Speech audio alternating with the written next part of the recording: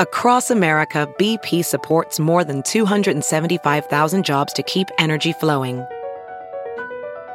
Jobs like updating turbines at one of our Indiana wind farms and producing more oil and gas with fewer operational emissions in the Gulf of Mexico. It's and, not or. See what doing both means for energy nationwide at bp.com/investing in America. The Jane Addams Resource Corporation provides free manufacturing training in welding, computerized machining, and mechanical assembly. Each training program is integrated with support services, including financial literacy, employment coaching, and job placement assistance. Training is available in the Ravenswood, Austin, and Chatham neighborhoods of Chicago. All training sites are currently enrolling new applicants. Visit jane-addams.org to sign up for an application to learn more about how to start your new career today. That's jane-addams.org. Big problems become big problems when you let small problems sit. Remember that, Ben? I'm talking about you with that sidewalk. You better start shoveling. Let me tell you something. Now it's a sore subject. I got up at the crack of dawn. I shoveled. Snow was so much of it. It was so heavy. Sorry. My goodness, crying. It's only snow. There's no crying and shoveling. The show's brought to you by SEIU Healthcare, Illinois, Indiana, the Chicago Federation of Labor, the Chicago Teachers Union, and, of course, Chicago Reader, chicagoreader.com for all things there is to know the city of Chicago. Where to go, what to do, what to eat, what to drink, what kind of pot to smoke, and so much more, including columns from our very own Ben Jarofsky, Chicago Reader, chicagoreader.com. And if you want to help out this program, you can. chicagoreader.com/Jarofsky, J-O-R-A-V as in victory, S-K-Y.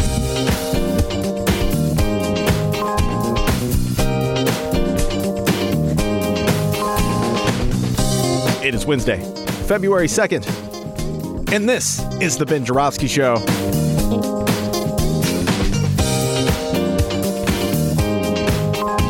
Today on the program, two familiar friends, legendary Chicago journalist Monroe Anderson and Sergio Mims.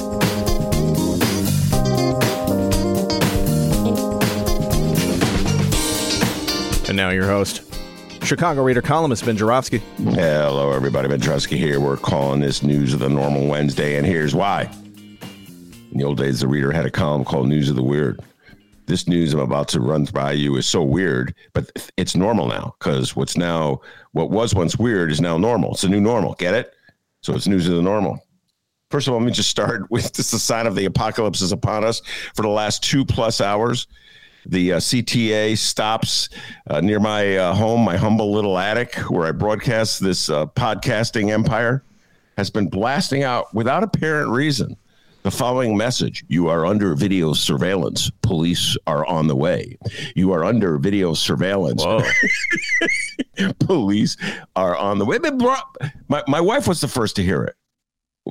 At the crack of whatever time we got up, she goes, "There's some sound in the background." And of course, I'm like, "No, there's not. Oh, God." And then, of course, when I was shoveling the snow, I could hear it. It's just a sign, ladies and gentlemen, that the society we know is breaking down. And then, literally, before I came on there, like seconds before we came on the air, the sound ended. So thank goodness for that. Do you think Joe Rogan has to worry about that, D? I mean, maybe. My competitor in this in this podcasting game? Maybe. I know he would think it was crazy. Yeah, that's crazy. Joe Ray. Now everybody knows who Joe Rogan is. It's like everybody's weighing in on Joe Rogan. You know, isn't it funny, D?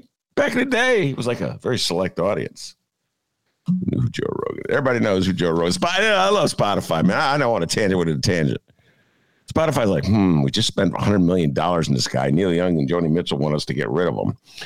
Don't think that's going to happen. So they have to come up with concoct some document or philosophy of life to explain that, yes, they have given Joe Rogan a platform, but they are carefully monitoring what he says on that platform. Oh, right. Let me just say this, folks. You all know this. Spotify is literally a giant bulletin board. And they're paying Joe Rogan $100 million to post whatever he wants on it because a lot of people love what Joe Rogan has to say. So Spotify's not about to clean it up, but they had to get out of it. They had to come up with some face-saving way.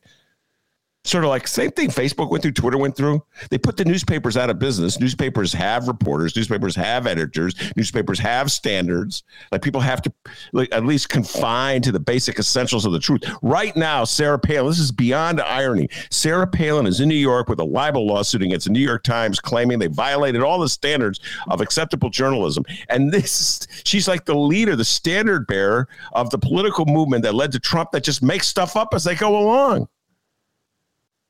But they're holding like the old media, the legacy media, the fake liberal media to standards that they would never in a million years abide by. My dear friend Sam Holloway was listening right now. He goes, Ben, fascists don't care about inconsistencies. Fascists don't care if you call them hypocrites. They just want to win. Wise man, that's Sam Holloway. Anyway, so I just think it's very funny that all of a sudden Spotify is concerned. We're very good. They gave him $100 million. This is a guy who gave a platform to Alex Jones. Hello. This is what Joe Rogan does. You knew that when you gave him the platform. It's sort of like hiring a real lefty columnist from the Reader who's made his living blasting mayors to be your talk show host and then telling them, Ben, could you go a little easier on Mayor Rahm? Kind of like that. Oh, that happened. Remember that? Yeah, that happened to us. Go a little easier on Mayor Rahm. I thought you were talking about someone else, but that happened to us. Yes. Yeah, I know that from... Okay, your Spotify CEO, Ben Joravsky. By the way, if you were the CEO, it'd be nothing but music from the 70s. But let's just pretend Ben Joravsky, Spotify CEO.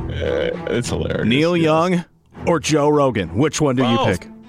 I say, guys, we're a bulletin board. We put anything out there. We gave $100 million to Joe Rogan because we knew his listeners loved what he was feeding them. You think we're going to stop feeding them what they love? What are you, nuts? No, of course. Neil Young, you want to leave? Bye. We gave Joe Rogan $100 million. They can give Neil Young $100 million. This is the world, D.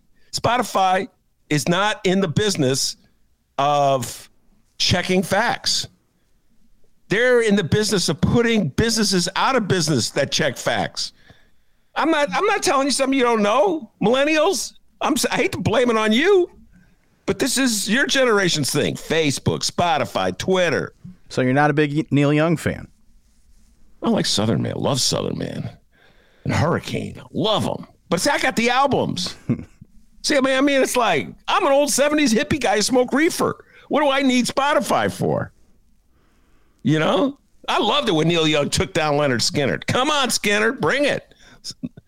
Leonard Skinner, oh, yeah? We're coming back at you. Millennials right now are shaking. What the heck is this guy talking about? Well, it's like Spotify was at a crossroads. Do we go with the future or the long, long past? Well, there's a lot of people. I'm going to defend baby boomers. There's a lot of boomers that listen to Neil Young. Don't be hating on Neil Young now. Can Joe Rogan play guitar, a stinging guitar like Neil Young? I don't think so. I stand corrected. But the reality is this. They paid $100 million for Joey Rogan's audience. That's and crazy. They're not going to throw it away for Neil Young. By the way, how about Joe Rogan? I was a little disappointed in Joe Rogan. No, it was classic Joe Rogan. You know that, D. You've been following him a long time. His quote-unquote apology and pledge to do things better. Oh, yeah. He always gets in trouble. Joe Rogan, when he gets in trouble, the first thing he does is, why the fuck are you listening to me? I'm a fucking moron. Oh, okay, well, this isn't going on lumping. Wait a minute. Hold it. Now, how is that fair? Joe Rogan can say it. He gets $100 million. I say it. I don't get to go on lumping. Yeah. Joe Rogan's not on lumping. Valid point. Well put. Can't argue with any of that. So, yeah, my basic thing is that the whole system's out of order. So, but I'll tell you what, I'm really hoping that as a result of this, some journalism school graduates get a job. Follow me in this, Steve. Just like Facebook, man. Facebook would just post any old thing. Just get hits and then sell ads off those hits. And then they would concoct this highfalutin, like, free market libertarian attitude to justify making all this money without any oversight. Well, we just believe in letting people say what they want. We don't try to dictate thoughts. We put it out there in the marketplace of ideas. Everybody's screaming and yelling, you're putting out all this untruths. People aren't taking a vaccine. Worse than that, they're calling for an insurrection, overtake capital. We better do something. So they hire a bunch of fact checkers. So some journalism grad gets a job. Finally, you put how many journalists out of business, Facebook? And now suddenly, the model's not working. Better hire some of these guys we put out of business. Fact checkers, people deal with truth. So now Spotify apparently is going to do that, D. They're going to listen to the Joe Rogan show, and then every time he says something that isn't true, they're going to post it and say they're going to put like, this is not truth, or I don't know what they're going to put, some kind of statement. So they'll put some kind of statement on. The point is, they're going to hire someone to listen to him. They got to hire someone to fact check what he says, and they got to hire somebody to write up the disclaimer or the clarification or whatever or the correction or whatever they call it. In other words, some journalist will get a job. So, D, I'm happy. It's a good day. And I want to thank Neil Young. If it wasn't for Neil Young, that journalist wouldn't get that job. So there, don't trash Neil Young. Plays a stinging electric guitar. Neil Young is known as the Michael Girardi of Canada. Don't forget that. A little twist there. Michael Girardi is known as the Neil Young of Chicago. Anyway, so and then there's this piece of weird news, which I'm going to introduce. There's so much weird news out there today. But Jesse Sullivan, a.k.a. Sully, who is a candidate for governor on the Republican side of things. I think the Ben Joravsky Show is pretty much the only show that is really following the Republican primary for Governor D. I could tell you that right now. Well, I mean, obviously Rich Miller is following it. But anyway, Jesse Sullivan looking to get some attention. Monroe Anderson's my first guest, so I'm telling this to Monroe. I'm sure Monroe didn't see this. Jesse Sullivan wrote an essay for the Chicago Tribune on the editorial page. It's right below Clarence Page's column. And Clarence Page, a longtime writer for the Tribune's headline, Black History Month facing misguided fight over discomfort. And right below that, tackling Illinois crime epidemic, a plan for safe streets. Jesse Sullivan weighing in on crime in Chicago. How can we solve crime in Chicago? And I say I'm very confident that Monroe Anderson has not seen this essay because, like the overwhelming majority of people in America today, he does not read the Chicago Tribune's op-ed page. My role in life is to read this stuff so Monroe doesn't have to read it. And then I go, Monroe, did you read this? I'm like, Monroe, did you read this column in the Tribune? He goes, no. And he gets annoyed at me. No, how many times I have to tell you? I don't read that trash. I don't read that garbage. Now shut up. I'm watching MSNBC.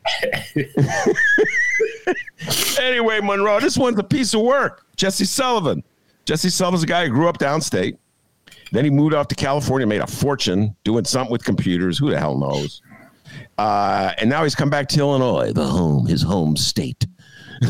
He's got to deal with the whole carpetbagger thing going. He made all the money in California. All his campaign contributions, or many of them, come from California. But somehow or other, he's true to his home state.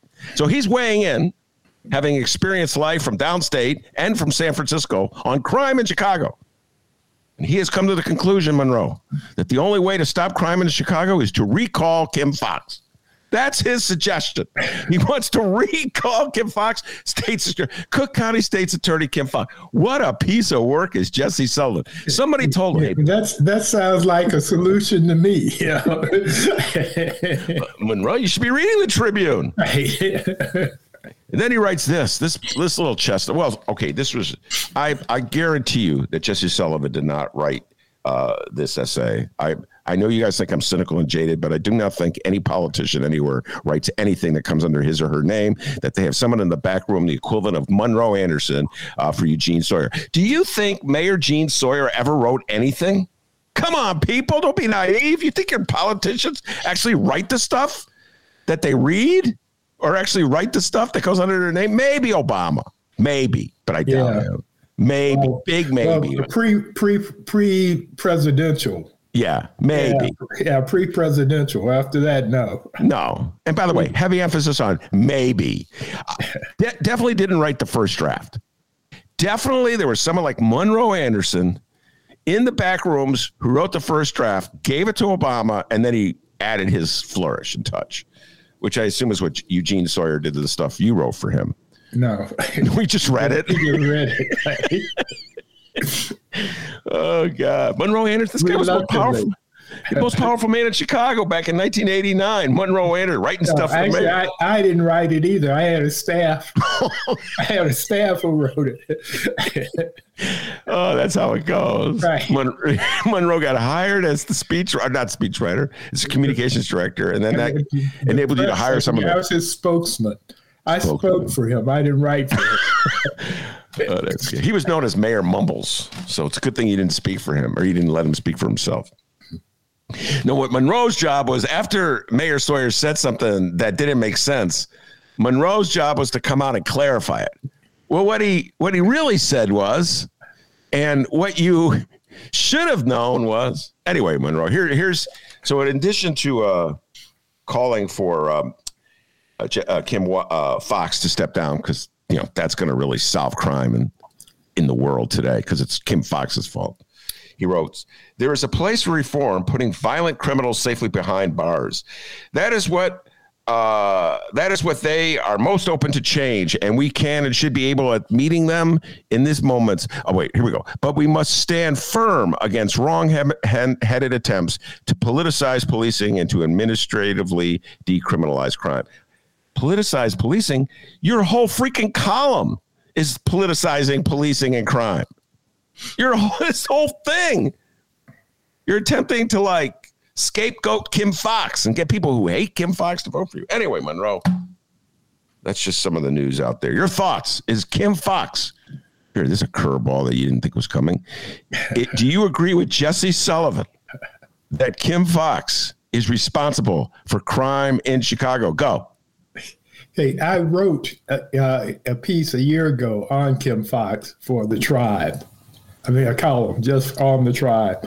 And I full-throatedly endorsed her for reform in the whole bail reform process. Because poor people, black people in Chicago, get arrested, can't afford bail, and can spend up to 2 years before they get around to having a trial. I covered 26 in California for the Tribune back in '78. And this was the picture. Black prisoners, white prosecutors, white cops. And it was just a daily showing of that. They bring them in by the busloads, process them. I even, at one point, I went into one of the cells, into the jail and into the cell. It was very weird. That was my only time in jail. But anyway, I applaud what Kim and Judge Evans. Well, that hurts him to say this, ladies and gentlemen. This is not easy. Whatever's about to follow is not going to be easy. But go ahead. That they're trying to change this situation. Now, with violent criminals and people on gun charges, I think they should keep them there. This is my opinion on this. They say, if you get caught carrying a gun,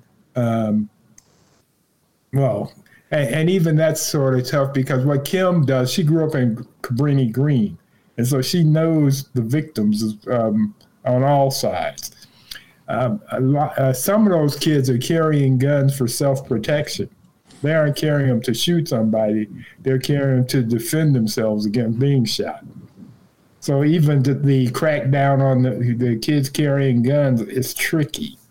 But the thing is, we have more people in prison than any other country in the world.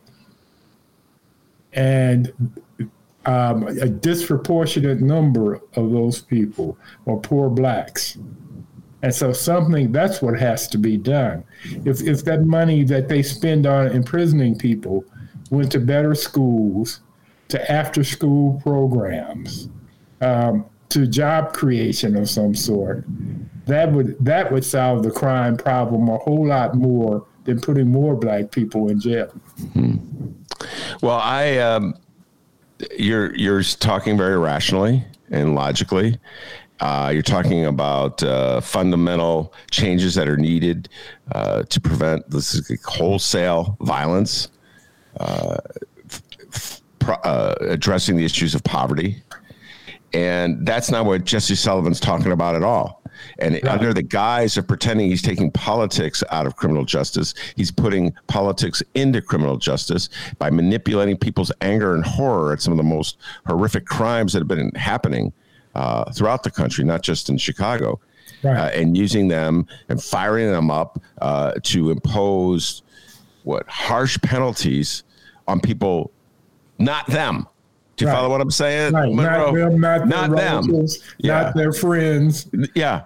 Right. Just throw some black people in jail. And Monroe, as Richard Pryor, the old Richard Pryor joke that he told was he went down to the court system to get justice, and that's what he found, just us.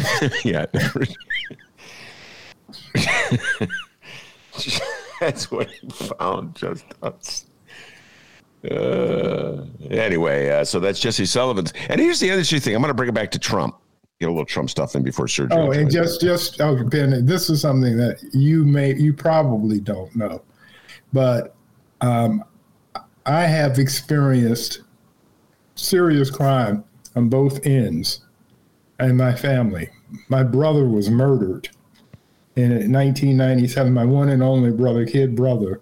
And 6 months later, his 15-year-old son robbed a store and killed somebody and went to prison for murder. So I know this situation very well. Monroe, I've known you for a long time. I did not know your nephew went to prison for murder. Yeah, he was 15. He's the same age my son Scott is. He just got out of prison 2 or 3 years ago, and that's because of that ruling that you can't send a teenager, to prison for life because their brain isn't even, And with my nephew Derek Jr., he was so distraught when his father died. At the funeral, he had to be restrained. I mean, he was just really tore up about it. And so he goes out and does something very foolish. He spent, maybe 15. He spent more than half his life in prison for that. Are you still in touch with him? Yeah. He lives in Indianapolis. He has a job.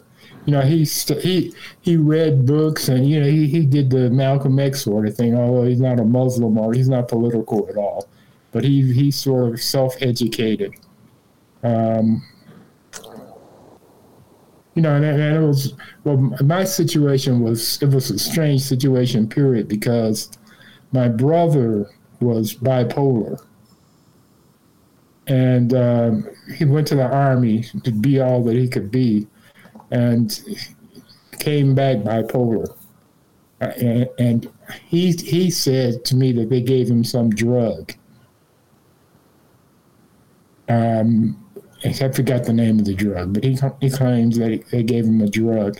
Since he was bipolar, I didn't know whether to take him seriously or not.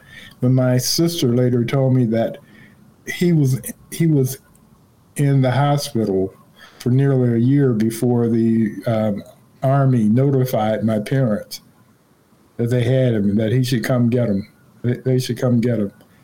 And they were experimenting with drugs on the soldiers. I know that. So that may have made him bipolar. But anyway, he was bipolar, and his girlfriend was like this projects woman, who had 4 children by him, or maybe by him. Maybe a couple weren't. We aren't sure. And so it was just a mess. And so I understand these situations better than a lot of people may. Well, so when you hear a white Republican, yes, like Jesse Sullivan, right? Well, you hear me read to you his essay, because in a million years you would never actually read his essay. So, again, my gift to Monroe. But when you hear him opining the way he is and talking about cracking down crime by firing Kim Foxx and locking up more black people and things like battling the whole concept of defunding the police, using it as a tool to say Democrats are soft on crime and too tolerant. Is there a part of you that says, yes, I agree with him when you reflect about? No. There's nothing that agree. Have you ever heard of Neighbor Next Door? There's this online grouping where you can join for your neighborhood, and other people in the neighborhood talk to each other all the time. They post things, whether they're looking for a plumber, or they had a porch pirate hit them, or whatever. And they have a constant, in Lincoln Park, they have a constant discussion going on about crime and what should be, everything that happens, they discuss it. And it's from a white Republican point of view, almost always. So I'm very familiar with the mentality, and the most articulate among the group don't like Lori Lightfoot or Kim Foxx. Mm-hmm. I wonder why. Yeah. Well, I struggle with all these things because, on one hand, politically, I realize that the Democrats have to deal with the toxicity that the Republicans are putting out in a political way, in a campaign season, which is the last place in the world that you can have any kind of logical, rational, dispassionate discussion, analysis, and thought as to what you should do about these very serious and deep problems. So we're always trying to confront them in the middle of very emotional political campaigns in which our feelings are being stoked by commercials paid for by very powerful people who are defending their interests, their own economic interests, by, turning us against, firing us up over issues of crime. So I understand all that. On the other hand, we got to deal with it. And I'll just tell you this, Monroe. We've talked about this in the show. Sergio Mims is about to join us, so we'll have all the Trump discussion with him as well. But I'll just tell you this. Get your thoughts. Yeah, Sergio's father was a cop, a Chicago cop. Yes. Yeah. A lot of cops around here today. Yeah. You know that Arnie Duncan's getting ready to run for mayor. Yes. And he gave a speech last week. I just can't get over the irony of this. Arnie Duncan, Barack Obama's right-hand man, Mayor Daley's right-hand man, is now going to step out and actually run for office, put his neck on the line. And he gave a speech where he said, we have to rethink policing. He said some of the same things you just said.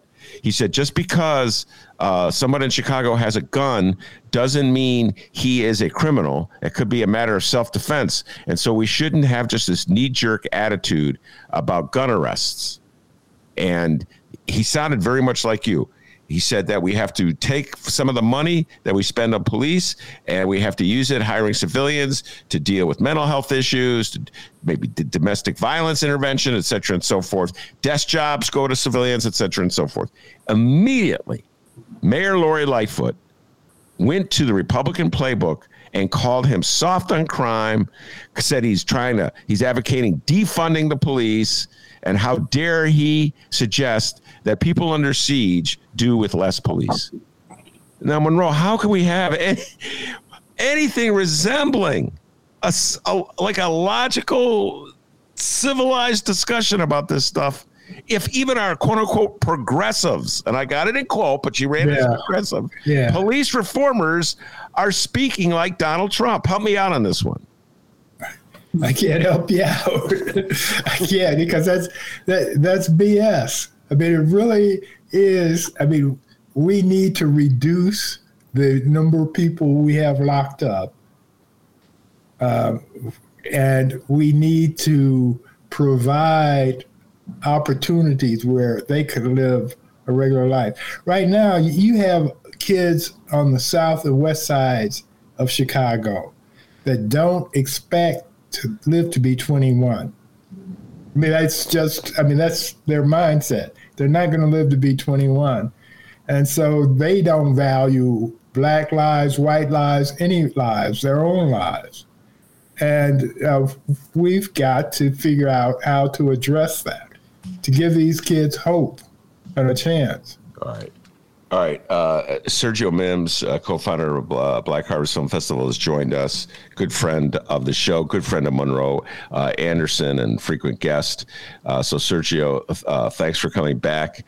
We're not going to be talking movies. We're talking politics. Sergio can talk politics all day, too, as we all know. So, Sergio, let me set you up. I know you really are dying to talk about Aurora Mayor Richard Irvin, who the Republicans have decided is the candidate that can defeat Ken Griffin has decided. All right, Kenny G has decided. He's got the money, so he pretty much bankrolls the Republican Party. We'll get into all that. But let me just set up what Monroe and I have been talking about. And it all began, I was introduced him to an essay that ran in the Tribune, the op-ed section. I had to introduce it to him because, of course, Monroe Anderson doesn't go anywhere near the Chicago Tribune. I read it for him, and he should be paying me for that because it's not easy to do some days. So anyway, this essay written by a guy named Jesse Sullivan, who is a downstate businessman, made a fortune in computers in California, has come back to Illinois where he grew up and is running for governor. He's one of the Republican candidates for governor. And somehow or other, he convinced the Chicago Tribune, I guess they were running short of columns yesterday, to run his column where he gives his plan for getting rid of crime in Chicago. And the first thing on his list is to, and I'm not making this up, this is Jesse Sullivan, recall Kim Foxx, State's Attorney Kim Foxx. So his belief is that the first step toward ending crime in the city of Chicago, which has been a factor in the life in Chicago, Sergio Mims, long before Kim Foxx was born, just want to point that out, let alone since Kim Foxx has been the state's attorney. But he has decided. Yeah, something like the, what was that thing called? St. Valentine's Day Massacre? Yes. Is he going to lay that on Kim Foxx's plate? Is he going to blame her for Al Capone? So, Sergio Mims. Yeah. One thing I'd like to make, which is really interesting, is those white criminals of yesteryear were heroes. They become folklore, whereas our run-of-the-mill gangsters today are all of the scum of the earth, and the worst thing could ever happen. Well, to that point, this is interesting. A dear friend of mine went to the Bulls game last night. I will not name his name. He's a retired Chicago detective. And he stunned me. We were having a long-ranging conversation while we were watching my beloved Bulls win. And he said he felt that Larry Hoover should be let out of prison. I almost fell out of my chair when he said that. Really? Yeah. He just said, time is it's enough. He spent enough time in prison. He's no longer a threat. He should be. Sergio, I'm like, okay. But anyway, Sergio, when you distill Jesse Sullivan's comments, I'll ask you the same question I asked Monroe. Your father's a police officer. He was, yeah. You live in Hyde Park your whole life. You've lived on the south side of Chicago. Mansion. In his mansion in Hyde Park. Yeah. Went to Kenwood High School. You've seen crime. I know it's been around you your whole life. Anybody who lives in Chicago, it's been around them. Is there any part of you that says, yes, I really believe what Jesse Sullivan is saying is true? We got to get rid of Kim Foxx. We got to stop we got to throw black people in jail who get arrested And I don't care if they're guilty. I don't care if they're innocent. Just if they're arrested, throw them in jail, keep them in jail. Is there any part of that message that appeals to you? Well, what he's doing is the wink of the eye to potential voters, basically saying that the reason crime is so bad is because black people are in charge. That's really all what he's saying. Just like Trump the other day when he gave that speech, I forgot where it was, in Texas or someplace, he kept referring to these racist prosecutors who were after him. Of course, the fact that the three people who are after him are black women. See, they're racist because they're after me, a poor white guy. The poor, misunderstood, misbegotten white guy. Everybody's against me. So that's what Jesse Sullivan is really saying. He's saying that the reason why problems in Chicago are so bad is because black people are in charge. That's an old line that GOP politicians have used literally for decades. Well, just since we got to be in charge. Before then, they weren't using it. No, what they said was, if you put them in charge, right? Exactly. When Harold ran in 1983, as you both remember, because you're as old enough as I am, you're old as me, so you were there. Bernie Epton's campaign said there will be crime in the streets of Chicago running rampant. And the Chicago police was distributing literature saying just as much in cartoon form. Right. Vote for Epton before it's too late. That was his tagline. And one of the other points they would make is that Chicago would become Detroit. Yes. All right. So this is a perfect introduction to what. Then again, God forbid, Detroit. This is a perfect introduction for what Sergio really wants to talk about today, and it's just absolutely perfect because right now, as we said briefly, Ken Griffin, the bankroll of the Republican Party, has decided apparently that Aurora Mayor Richard Irvin, who is a black man, is the best person positioned to defeat Pritzker in November's election. And so he wants Republicans to nominate Irvin to be their candidate. And Irvin, first commercial out of the box, proclaimed him as a tough on crime, law and order, cop and prosecutor who kept riots from destroying Aurora. And then he proclaimed all lives matter, which sends a certain message. So Monroe and Sergio, I will challenge you a little bit.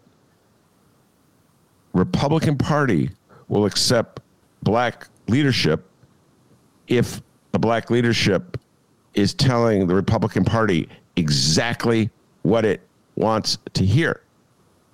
Do you agree with that point, Sergio Mims? Well, first of all, when you say Republican Party, as I said before, we're talking about Ken Griffin.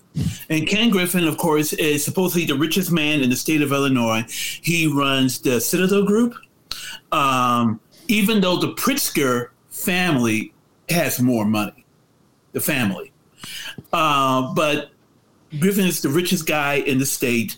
He's a big GOP donor, and he is betting his money on Irving. Now, he denies it. I'm talking about Griffin. Mm-hmm. Griffin denies it, but it's been written about, it's been talked about, it is discussed about. Illinois Politico has done extensive reporting on it. He's the big backer behind him. Funny thing about Irving is that, 2 years ago, he was a big Black Lives Matter supporter, publicly. Now, all of a sudden, it's all lives matter, which says to me exactly what are his true political feelings. Does he really believe what he says in those TV commercials, of which there are 2 of them already? Or is he just simply expedient? He'll go whoever's going to give him the money, whatever direction the wind blows. If a big Democratic donor came up backed him, would his positions change entirely?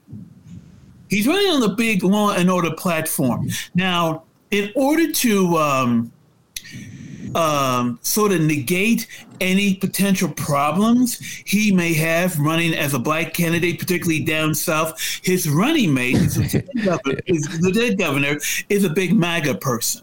Yeah, state representative Bourne. Yeah, right, and that's the idea that she at least will attract the downstate vote.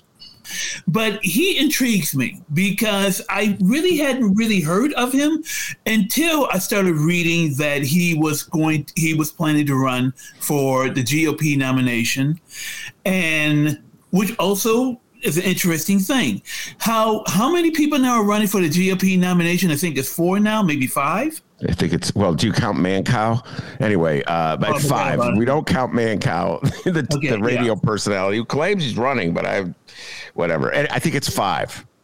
Right. So how are they going to run against Irving? Are they going to do very subtle racial messaging here? You don't want to vote, vote for him, and he's going to turn downstate like Chicago. Or are they going to try to be on their best behavior and try to ignore it? Now, you sent me that article about that one guy who has called Irving the devil or Satan. Yeah, Darren Bailey, State Senator Darren Bailey, in a babbling speech or commentary, sort of suggested that Mayor Irvin was the epitome of Satan. Go ahead. Right. And also, this campaign interests me to no end. For example, does he really think he can get a significant number of black votes simply because he's black? Keep in mind that that's what a lot of people love to think, that we just automatically go vote for a black candidate no matter who they are.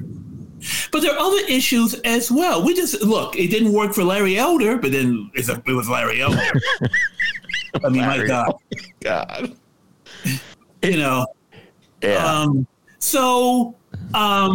That's not necessarily true. Is he going to go after the black vote, or is he going for the MAGA vote? I'm talking about Irving.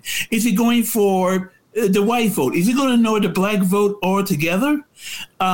This campaign is very interesting to me. I want to see how it goes. Does he have a chance to win a nomination? Well, if he's got the big money behind him. Absolutely. Yeah, absolutely. He's the front runner. Right. If he got the big money behind him, yes. How's it going to fare against Pritzker? That's going to be a test. All right, because once again, we're going to have 2 billionaires against each other. All right, but here's the question I want you to address. I'll put it to Monroe, and then you got a second chance. Okay.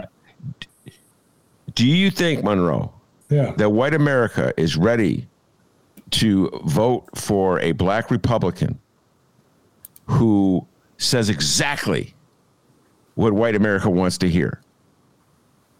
And when I say white America, I mean like MAGA, not just liberals on the lakefront, who vote for Tony Preckwinkle or Barack Obama or what have you. I think they might. I mean, if he's because the thing is, the progress that we have made in the past since the 60s is that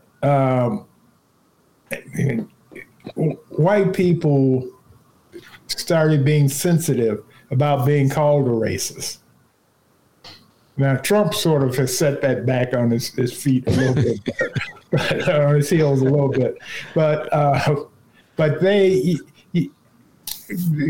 got sensitive about they while they don't mind being racist, they don't want it being called a racist, and a lot of them don't even think they are racist, and so they will vote for a guy like Irving because that will prove that they're not racist, because they voted for a guy that thinks just like them or says the things that they want to hear. So I think that he could get a lot of the MAGA vote, especially if Trump gave him his blessing. No, I don't think Trump's going to endorse Richard Irvin. I really don't. There's Darren Bailey, the guy who brought Satan into the race, is probably, if anybody gets Trump's endorsement, it would be him. Yeah, he's I'm not saying that he will. I'm just saying that may be a possibility. So, no, but I think he has a possibility of getting the nomination. He's not going to beat Pritzker. I don't think anybody can beat Pritzker because he has done among the past several governors that we've had, all the way to Jim Thompson. I would argue he's been the best governor in the state, and so there's nobody can beat him. He has the money, so he doesn't have to worry about that, and he's done a good job overall.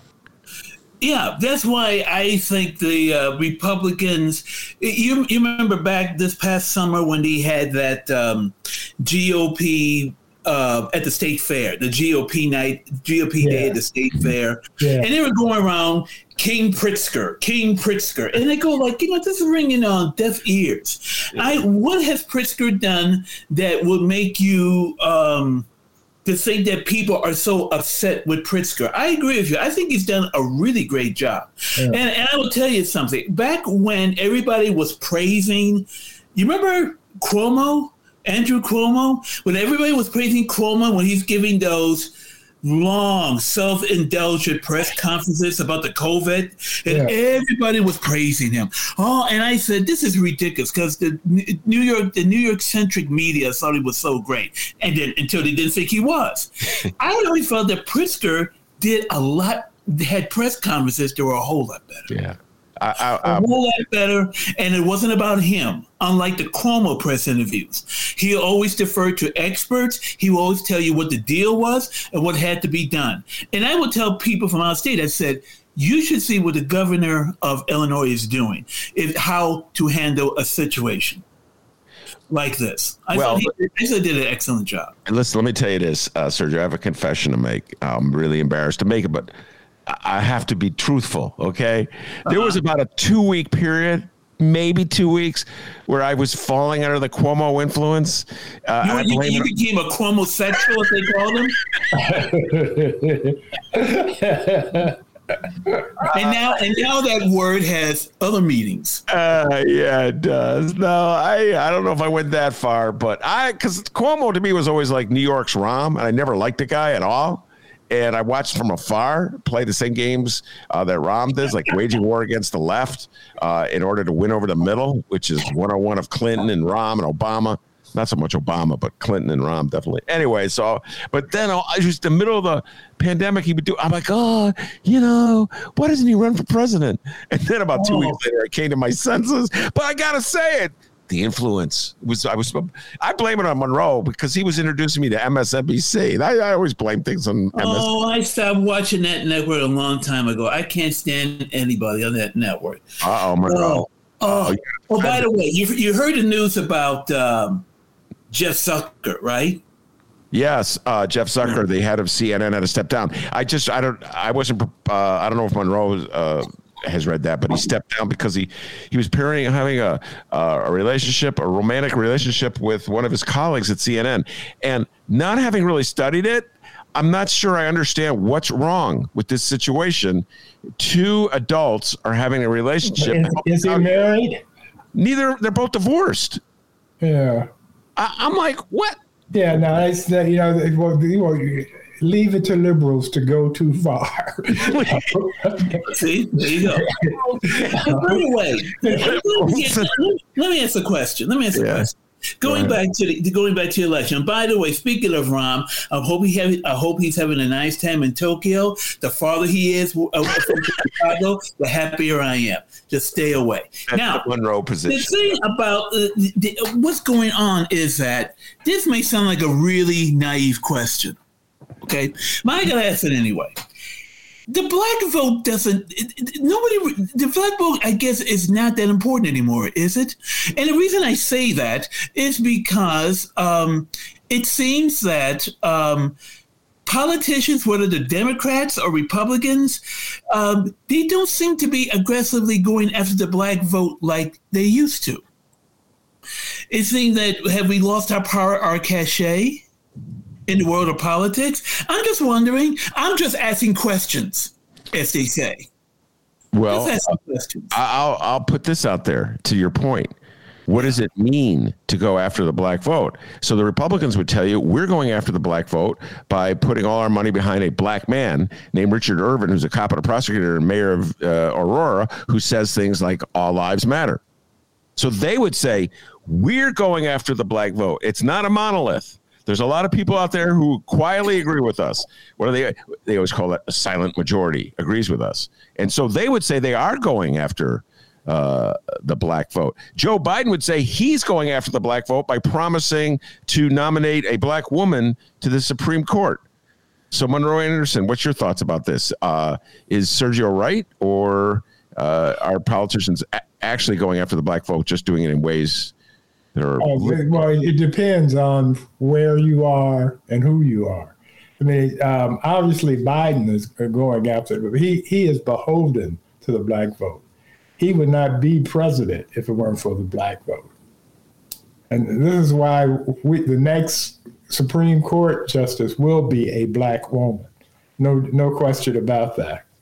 The Republicans periodically, when it's to their advantage, will find some black champion to represent them, who talks the talk and walks the walk of a white Republican.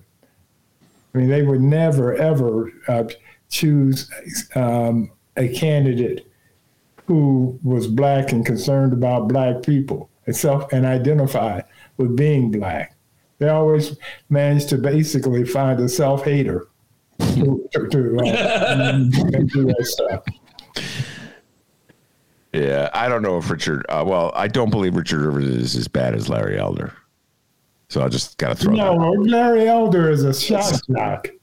You know, that's what I mean. He's a shock jock. Oh, yeah, okay. Yeah. You know, I mean, he's in it for the money. Period. All right. Irving is in it for the money too, but in a different way. And the money as in campaign contributions to fund. Right, exactly. All right. I gave Monroe an assignment, and I don't know if he completed the assignment. I think I may have sent this to you as well, Sergio. It was an essay in the New Yorker. I didn't send it to you. Anyway, it was an essay in the New Yorker about a political scientist named Adolph Reed. Yes, you did. Yes, you did. Yeah, he's a Marxist. He's been around forever. I admit I'm a fan of Adolph Reed. I've been reading him in The Nation going back to the 80s. And he's created quite a dust up on the left because it's his position that race is over-exaggerated by the left, that we should focus on class as a significant issue in the country today. And he's been very critical of people like Michael Eric Dyson and even Conrad West and Cornel West. Cornel West, thank you. And so I sent this essay to Monroe to get his thoughts on it. In other words, have we put too much emphasis on race? Are we, as Adolph Reed suggests, beyond race? Is class the great significant factor? No. Okay, take it away, Monroe, with your response. No. First of all, being a Marxist is so outdated. You know, the black people were Marxists back in the 40s.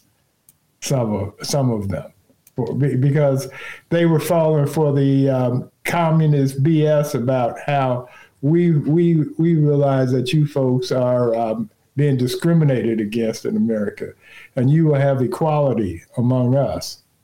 And later we learned that was not true.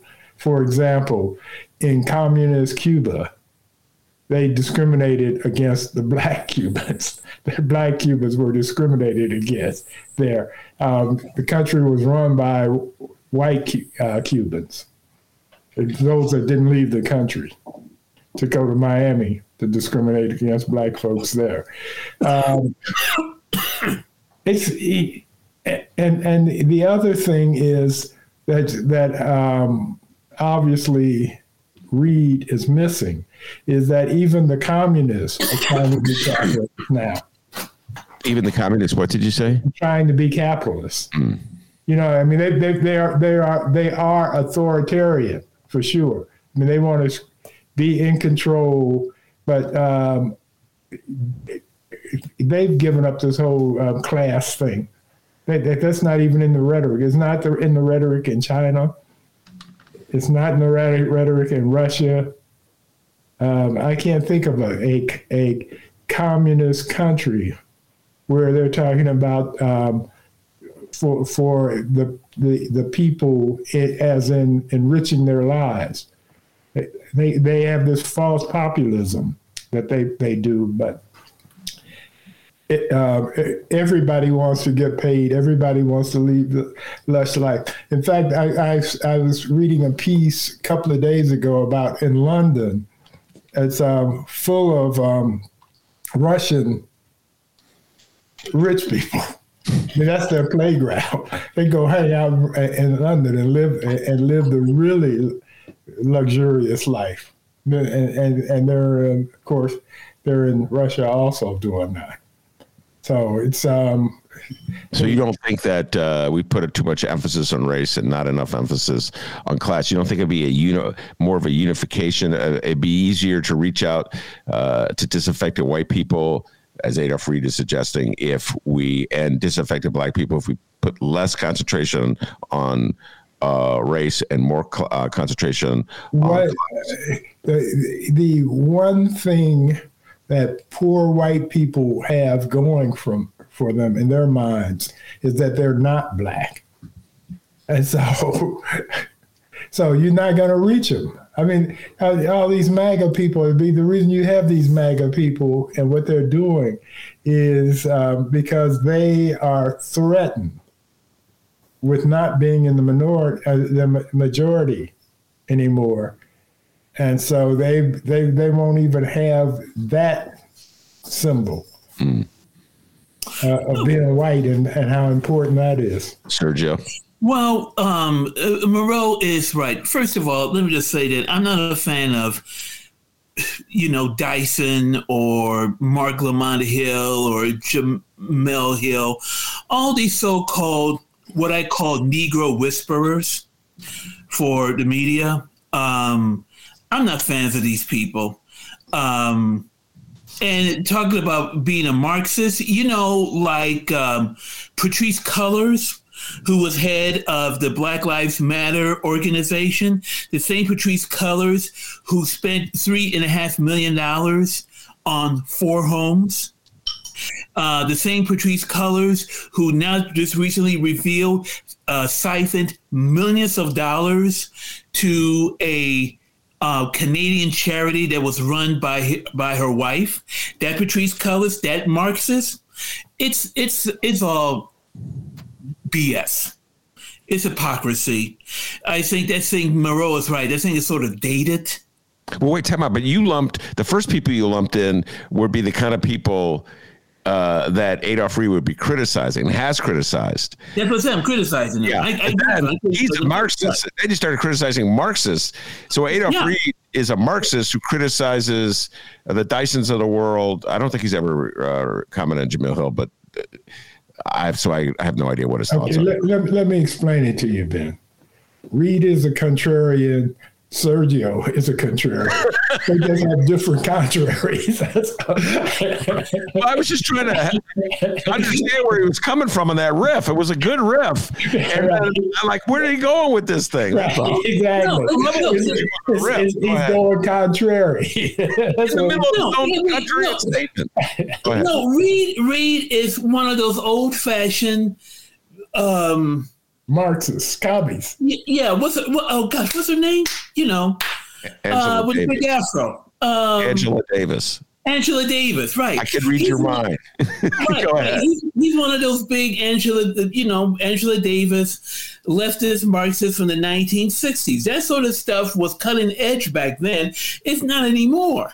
And if he has to show us show me where this policy, where your beliefs actually worked for Black people. Show us where it worked.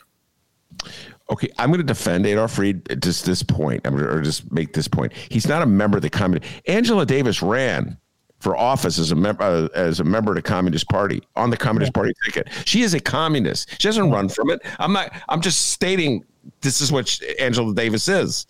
Adolf Fried is a Marxist scholar. It's a big difference between a member of the Communist Party or a person who's affiliated with the Communist Party and a Marxist scholar. Just making that distinction here of my beloved left. Go ahead, Monroe. Okay, so he doesn't have the card, but he still has the pitch. So.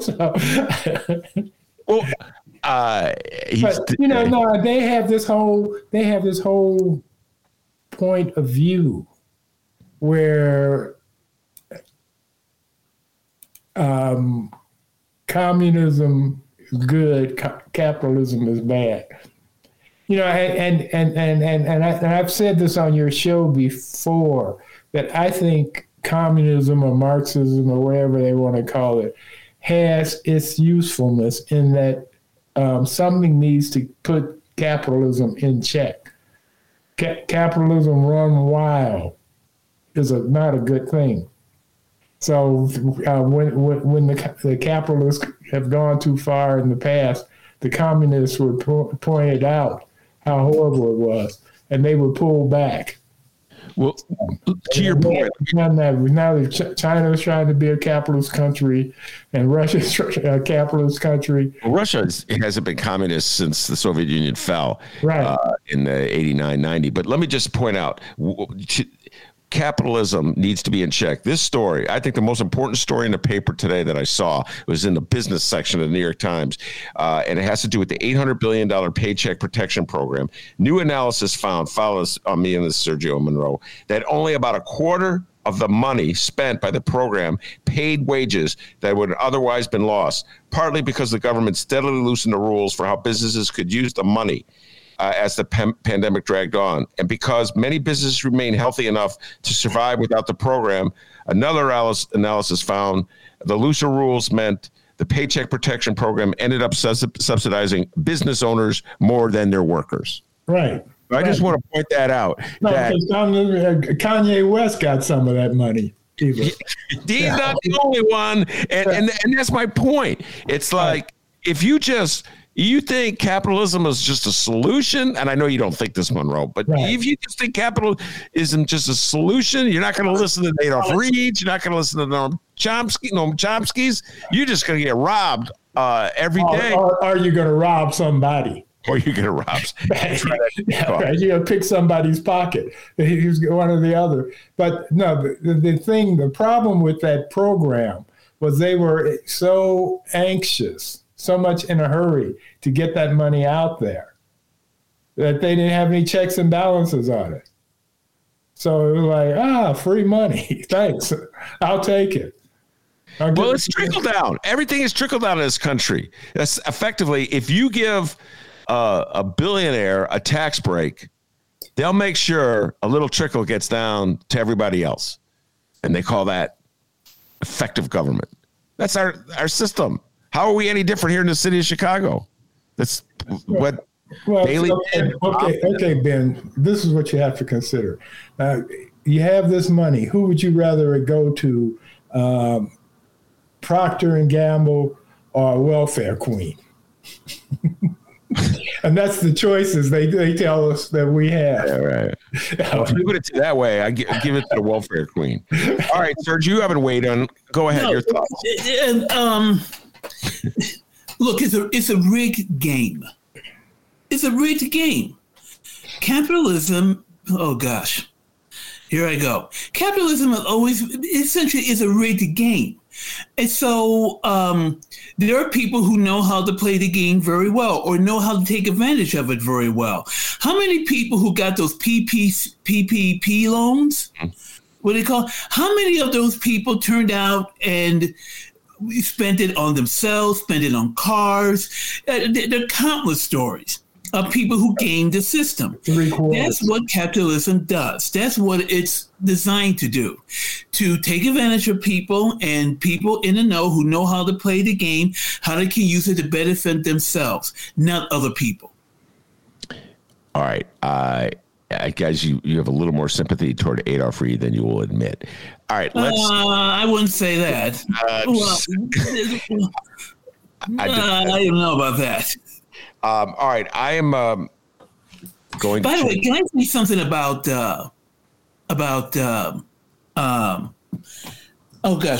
Arn Duncan? Go ahead. Because there's rumblings that he's going to run for mayor. Yes, we talked about this earlier. Go ahead. Right. I came in on the tail end of that. I'm not sure. Funny, I was talking to a friend of mine a few days ago, and I told her about Duncan planning to run, and she liked that idea. She said, "Ooh, I would vote for him."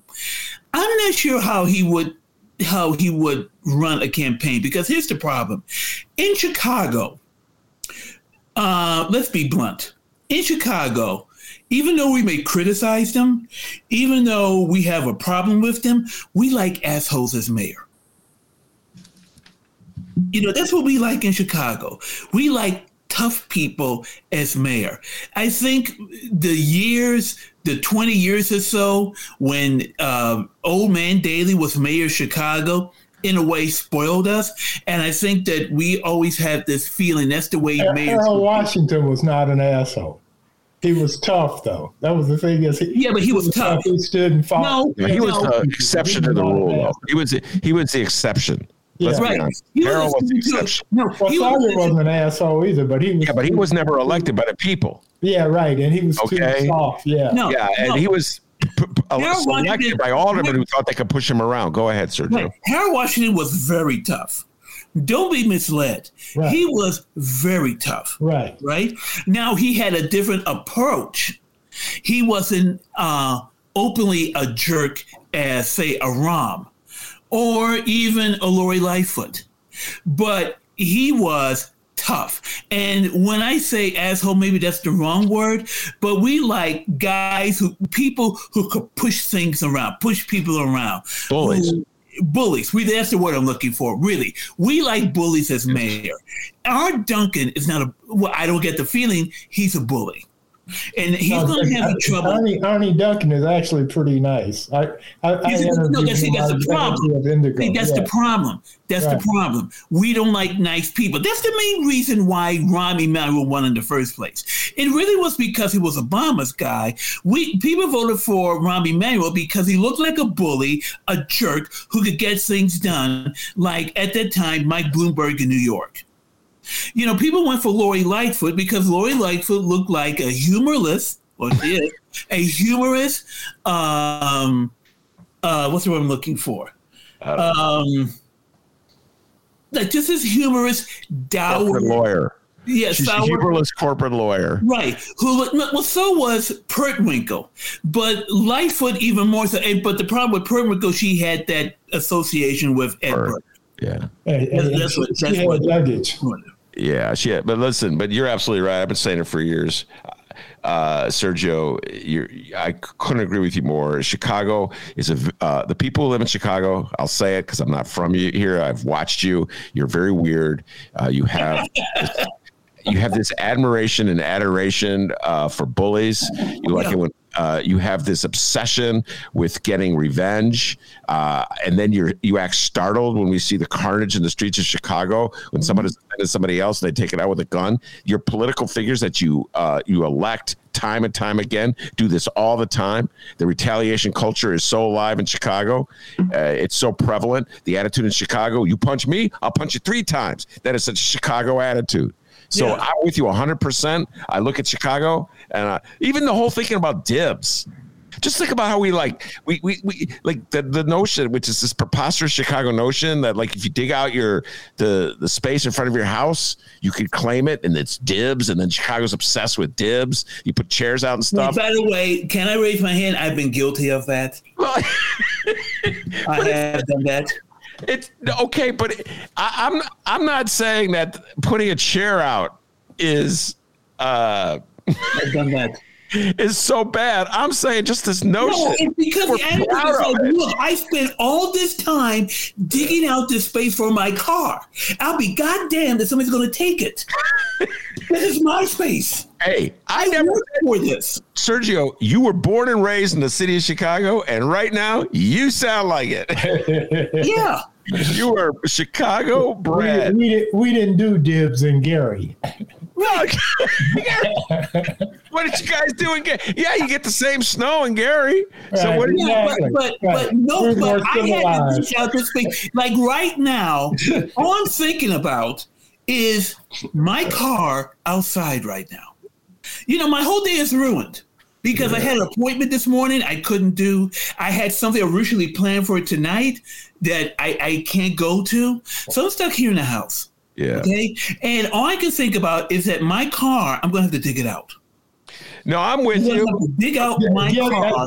You want to know the secret to that, Sergio? What? Get a car with 4-wheel drive.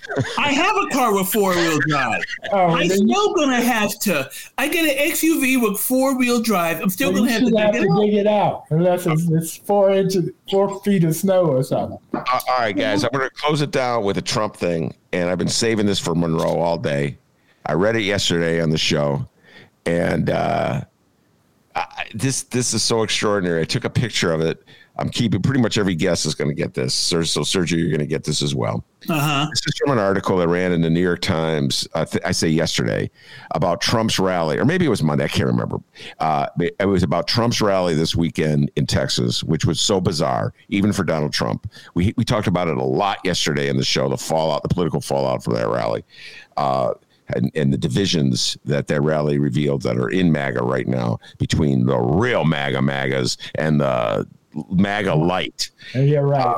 The rhinos. Yeah, but they're still MAGA because they're showing up to Trump rallies. Anyway, So let me just read you this about a Trumpster named Jennifer who has, quote, "We the people" tattooed on her arm. She got to the Trump rally, her 6th. You hear that, Monroe? This is her 6th Trump rally. Okay. She got to the Trump rally days in advance, Monroe, sleeping in her truck to be among the first in line. She slept for days in her Trump, I can't even say it, to be first in line, among the first in line to get into this rally. She said she believed Mr. Trump was, quote, "sent by God to save this country," end quote. Still, she disagrees with him on the vaccine. Quote, "I don't think he should be promoting it at all. I've had COVID and I've had the flu, and the flu is much worse," end of quote. I'm like, how have we sunk so low? Monroe Anderson, this lady thinks Trump was this grifter, this lifelong grifter was sent to Earth to save her. Monroe Anderson, I think it's all hopeless in this country if, like, this is a predominant thought among 40% of the electorate. Help me out here. What did P.T. Barnum say? There's a sucker born every minute. That's what he said. No, first of all, there have always been people like this. This is not new. There have always been people like this. You know, a lot of it is lack of education. A lot of it is mental illness. I'm not being facetious. I'm not. I think there's a lot of mental illness that's going around untreated. The other thing is that, and hear me out, when I say Trump is a genius in a way, okay? I'm not saying that he was, mentally brilliant. What I'm saying is this. He, by purposely or by accident, stumbled into something, which is this. Stuart Stevens said, who was the former, Republican strategist who's now a never Trumper and part of the Lincoln group. Stuart Stevens says, when you're driving in your car and someone cuts you off and you cuss out that person, Trump said to people, that's your better self. That's really who you are. You're not, you're a terrible person. You're an asshole. You're a jerk. And I am too, and you should be proud of being one. And a lot of people said, yeah, I'm tired of being good. I want to be who I really am. I'm a terrible person. Wow. I don't like this. And the thing is that what also Trump, okay, if you're running for office, what's the first thing you have to do? Get elected. No. But how do you get elected? Well, I don't know where you're going with this. So this is where I'm going. Simple. You tell people how their lives are going to be better once you're in office. That's what you do as a politician. Okay? That's what Trump did to white people, particularly white men. That's what he told them. When I am in office, your life is going to be a whole lot better.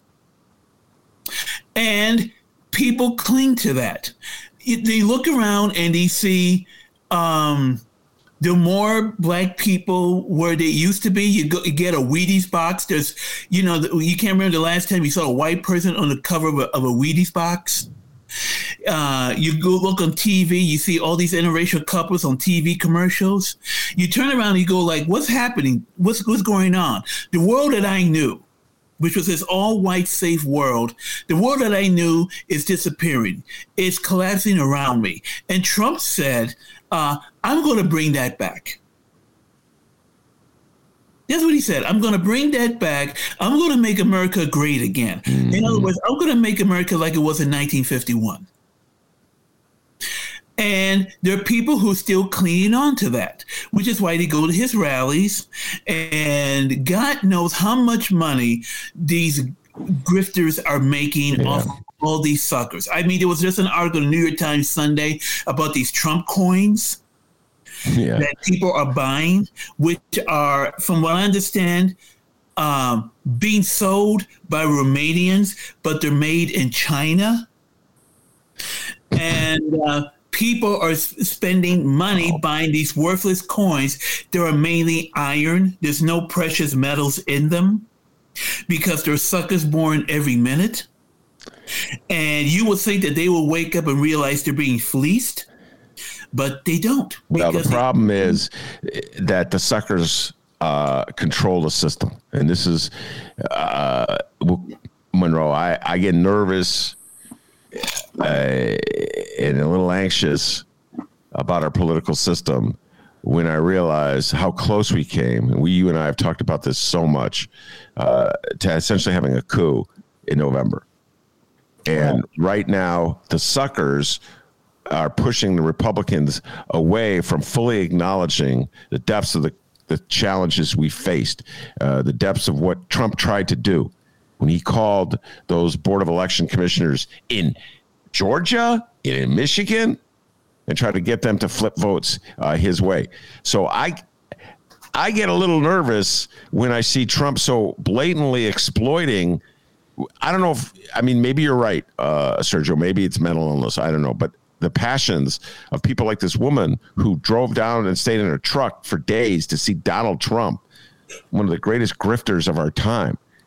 And that gives. But that's racism again. That's what is in fact driving them.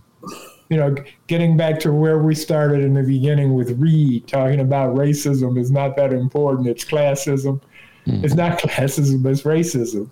And Trump is the great white hope. Yeah. Wow.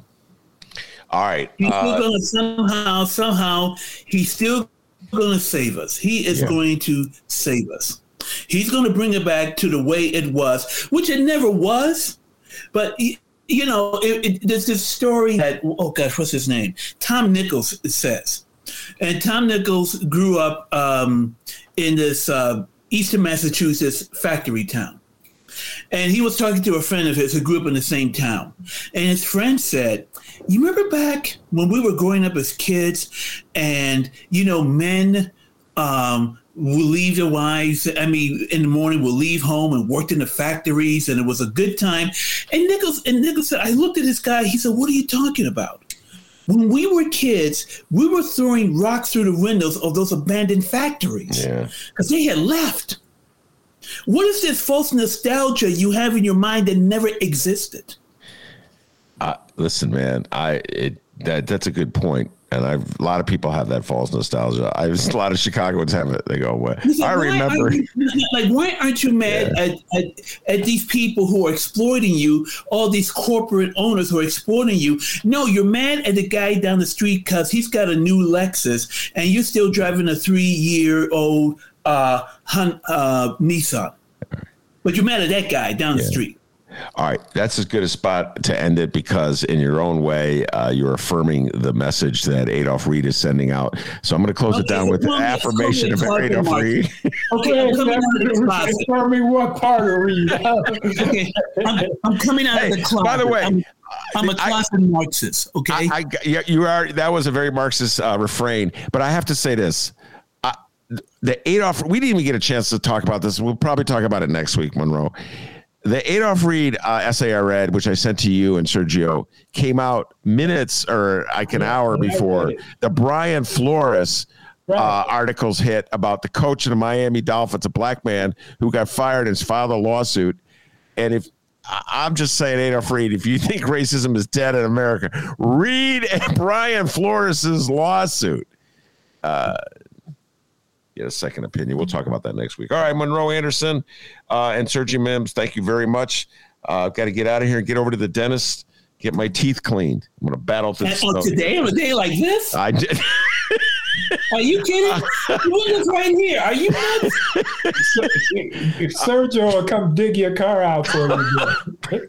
I won't be driving, guys. I'll be walking. I mean, there's no way that car. You're walking this. Wow. Yeah. I gotta go. They haven't sent me the text saying it's not there, so they're canceling. I'm going tomorrow. So, yeah, at least you won't have as much snow to deal with as I do. All right, Monroe Anderson, the legendary Monroe Anderson, and the great Sergio Mims. Thank you very much for being on the show today. Great conversation. Also, want to thank the man, the myth, the legend, the pride of joy of Alton, Illinois, without whom this show would be possible. Hey, Dennis. I haven't said hello to Dennis. Hey, Dennis, how you doing? Yes. All right. Dr. D. Sorry. Dr. D. And as Sergio Mims, Monroe Anderson, and Adolph Reed. Adolph Reed would agree. Back home in Alton, they call him Dr. D. The D stands for DeMarvelous. Give yourself a raise. Take it out of petty cash. See you tomorrow, everybody. All right.